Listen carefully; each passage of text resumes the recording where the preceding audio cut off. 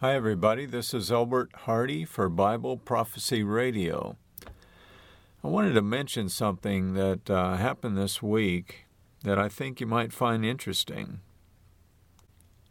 I met a speaker in Lakeland, Florida, who was from India. And he said India has 1.3 billion people, but it is only 1/3 the size of the United States. It's actually less than 1/3 the size of the United States. Can you imagine that? People must be trampling on one another. They're about 80-some% Hindu, 14.2% Islam, 2.3% Christian, and the rest is Sikhs, Buddhists, Jains, Zoroastrians, and Judaism, believe it or not. There's even a little tiny bit of that going on there. The population in the United States of America is only 327.8 million people. So you've got 1.3 billion in India with only 1/3 the size of land area as the United States. But, the United States only has 327.8 million people. We are so very blessed in the United States. We truly have it made compared to the rest of the world. We are 6% of the world's population, enjoying 60% of the world's wealth. Wow. And yet, all we hear from the media and from the Congress, it seems like these days, is complaint, whining because they don't have this or that. Shame on us all for putting up with that kind of behavior among adults in our Congress. We need to get them out and get people in there that are righteous. But this isn't about politics, it's about prophecy. So let's get into today's subject. One of the things I did hear is that our president says that we should go to Mars. My personal take on that is that's silly. I mean, why would we want to go to Mars? We're messing up our own planet, I guess, and we want to go out there to recreate life. Let me tell you something, that's not going to happen because the temperatures on Mars are in the 400-degree range, according to science. As a guesstimate, I don't know how they can actually figure that, but I don't think it's a good idea. I don't think it's useful to go to the moon. India is at the moment trying to do a mission going to the moon. There is no reason to go to the moon. Do we really think we're going to save ourselves that way? If we can't handle earthly things, how are we going to handle heavenly things? Who said that? Well, that would be Jesus. Where at? Well, that's going to be in John 3. I'm just going to read this for you a second. There was a man named Nicodemus, a Jewish religious leader who was a Pharisee. After dark one evening, he came to speak with Jesus. "Rabbi," he said, "we all know that God has sent you to teach us. Your miraculous signs are evidence that God is with you." Jesus replied, "I tell you the truth, unless you are born from above, you cannot see the kingdom of heaven." "What do you mean?" exclaimed Nicodemus. "How can a man, an old man, go back into his mother's womb and be born again, or born from above?" He didn't know what Jesus was talking about. Jesus replied, "I assure you, no one can enter the kingdom of God without being born of water and of the Spirit." Now, are we born of the Spirit? Well, no, not fully yet. That'll come later. We have to have a better body. That will only happen in the resurrection. Humans can reproduce only human life, Jesus says, but the Holy Spirit gives birth to spiritual life. Verse 7, John 3. So don't be surprised when I say to you, you must be born again or born from above. The wind blows wherever it wants, just as you can hear the sound of the wind but can't tell where it comes from or where it is going. So you can explain how people are born of the Spirit. Then how are all these things possible? Nicodemus asked. Jesus replied, you are a respected Jewish teacher, and yet you don't understand these things? I assure you, we tell you what we know and have seen, and yet you won't believe our testimony. But if you don't believe me when I tell you of earthly things, how can you possibly believe if I tell you about heavenly things? And there it is, verse 12, John 3. No one has ever gone to heaven and returned. Verse 13. We don't want to hear that. We want to hear that people go to heaven when they die. But Jesus right here clearly says no one has ever gone to heaven. But the Son of Man has come down from heaven, and as Moses lifted the serpent up, a bronze snake on a pole, in the wilderness, so the Son of Man must be lifted up, so that everyone who believes in him will have eternal life. And then the most famous verse in the Bible. For God loved the world so much, he gave his one and only Son, that everyone who believes in him will not perish but have eternal life. God sent his Son into the world, not to judge the world, but to save the world through him. There is no judgment against anyone who believes in him. But anyone who does not believe in him has already been judged for not believing in God's one and only Son. And the judgment is based on this fact. God's light came into the world, but people loved darkness more than the light, for their deeds were evil. And that's what we see today, evil everywhere. All who do evil hate the light and refuse to go near it for fear their sins will be exposed. But those who actually do what is right come to the light so others can see that they are doing what God wants." Unquote. So what is God doing in the universe? What is God up to? Why did he build the earth in the first place? Do you have a clue? Can you tell me? Is it somewhere in the Bible? Is it prophesied? Well, I tried to talk to a lady about this because I have some very distinct beliefs about it, and they are not New Age. I don't know anything about New Age. I don't care to know anything about New Age. But I think she thinks that I have some New Age beliefs on this subject. Well, let's go to Isaiah 45 to start with. Isaiah 45 and verse 18. Here's what it says in the NLT. "For the Lord is God, and he created the heavens and earth and put everything in place. He made the world to be lived in and not to be a place of empty chaos. I am the Lord," he says, "and there is no other.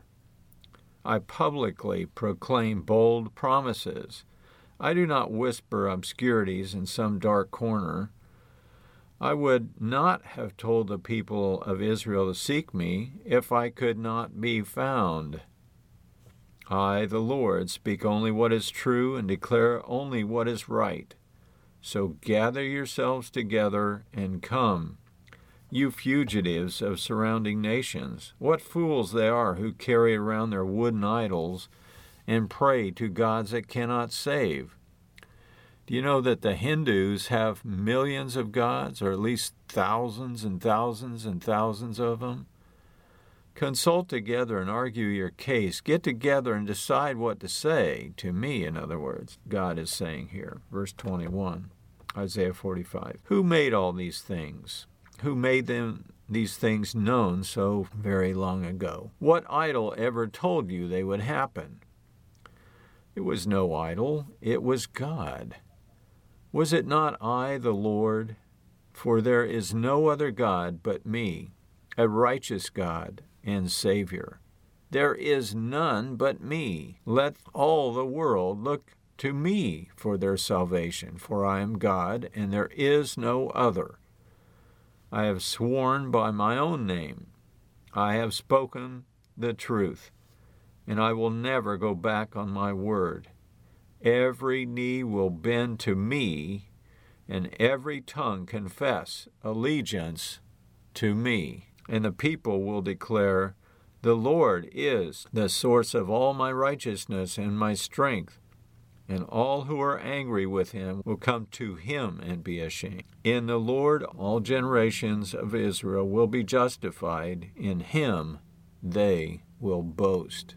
Unquote. It's like this. In verse 18 he says, again, for the Lord is God, and he created the heavens and earth and put everything in place, and he made the world to be lived in and not a place of empty chaos. Now this word, the world here, isn't what he said at first. He said he created the heavens and the earth. To me, my understanding of the word that's translated world here is both heavens and earth. So if that's true, then he created the world, all of it, heavens and earth, to be lived in. Verse 18, he made the world to be lived in, not to be a place of empty chaos. And it just makes sense, really. Honestly, it makes sense. Why would God bother to build a world like ours, in other words, the earth, and not build other worlds? Do you know that there are billions of stars in every galaxy, and there are billions of galaxies?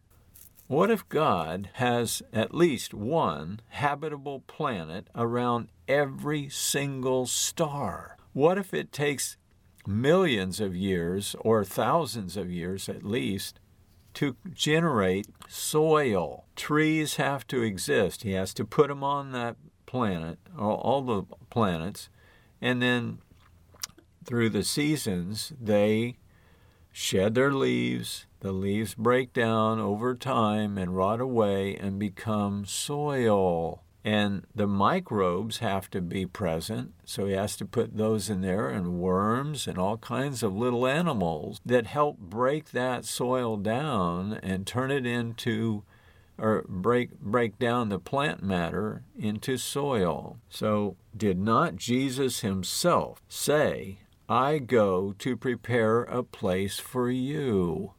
And where, pray tell, did he go? Did he go on the other side of the earth, or did he go to South America or the United States from Israel or something?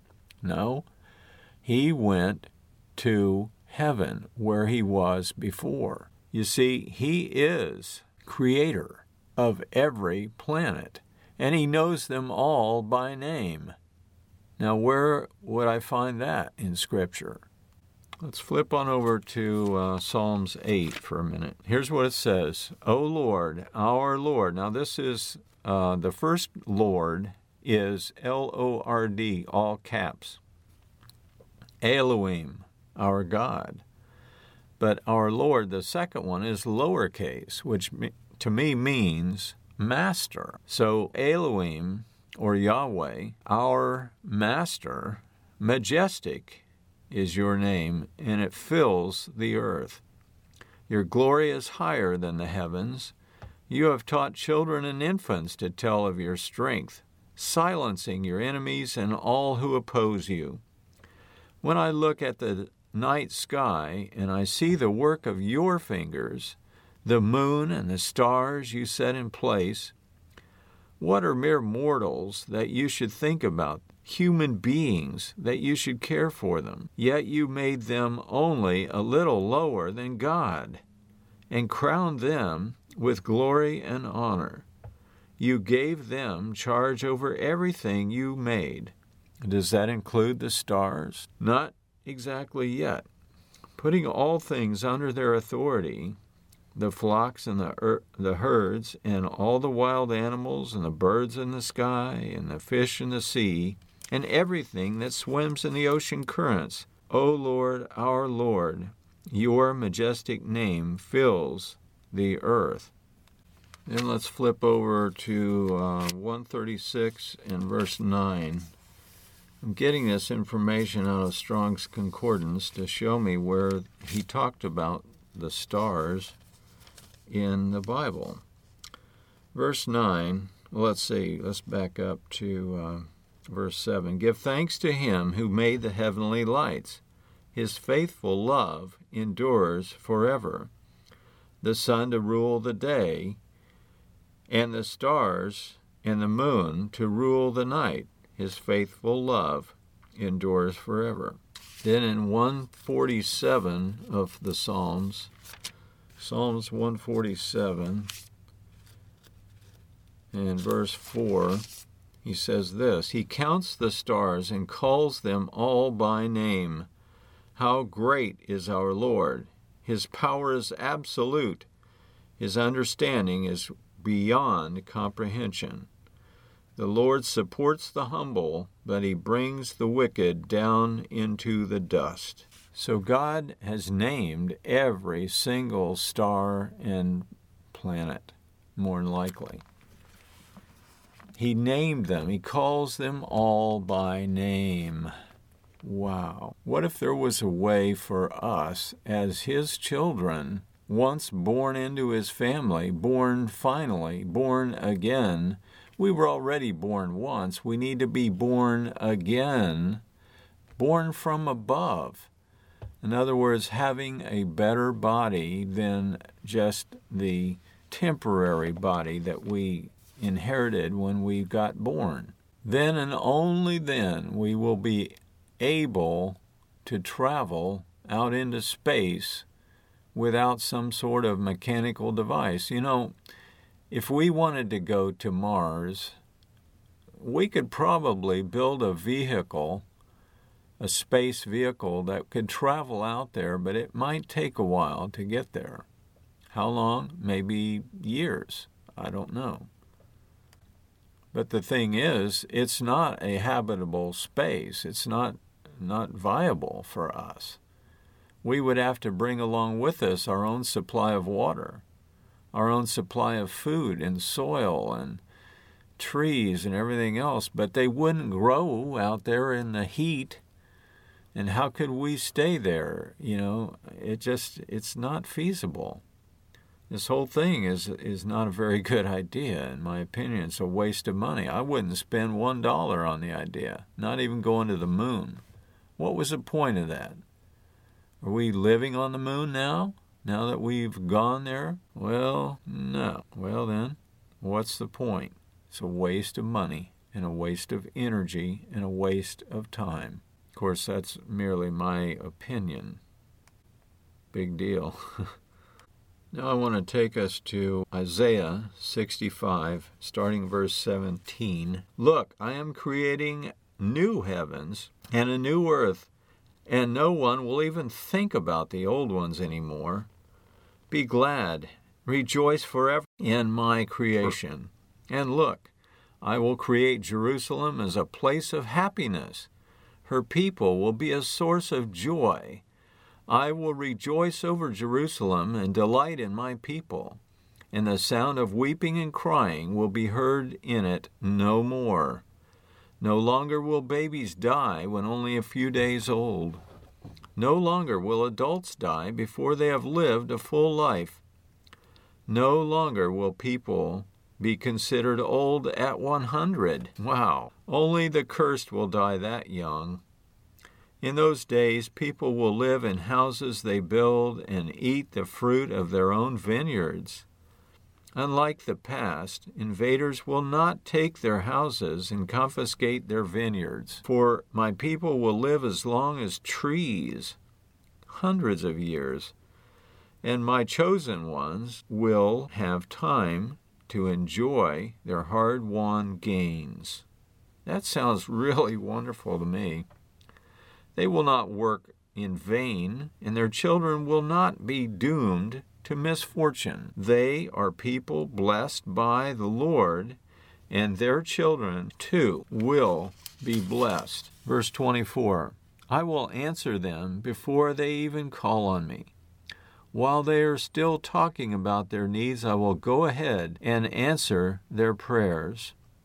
The wolf and the lamb will feed together. The lion will eat hay like a cow, but the snakes will eat dust. In those days, no one will be hurt or destroyed on my holy mountain. What's his holy mountain? It's the one that fills the whole earth, and the one which we will help him govern, according to Daniel. He says, I, the Lord, have spoken.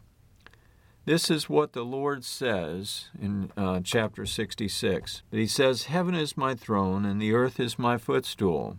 Could you build me a temple as good as that? Hardly. Could you build me such a resting place as the earth and the heavens? Come on. My hands have made both heaven and earth. They and everything in them are mine. I, the Lord, have spoken. I will bless those who have humble and contrite hearts, who tremble at my word or react to it.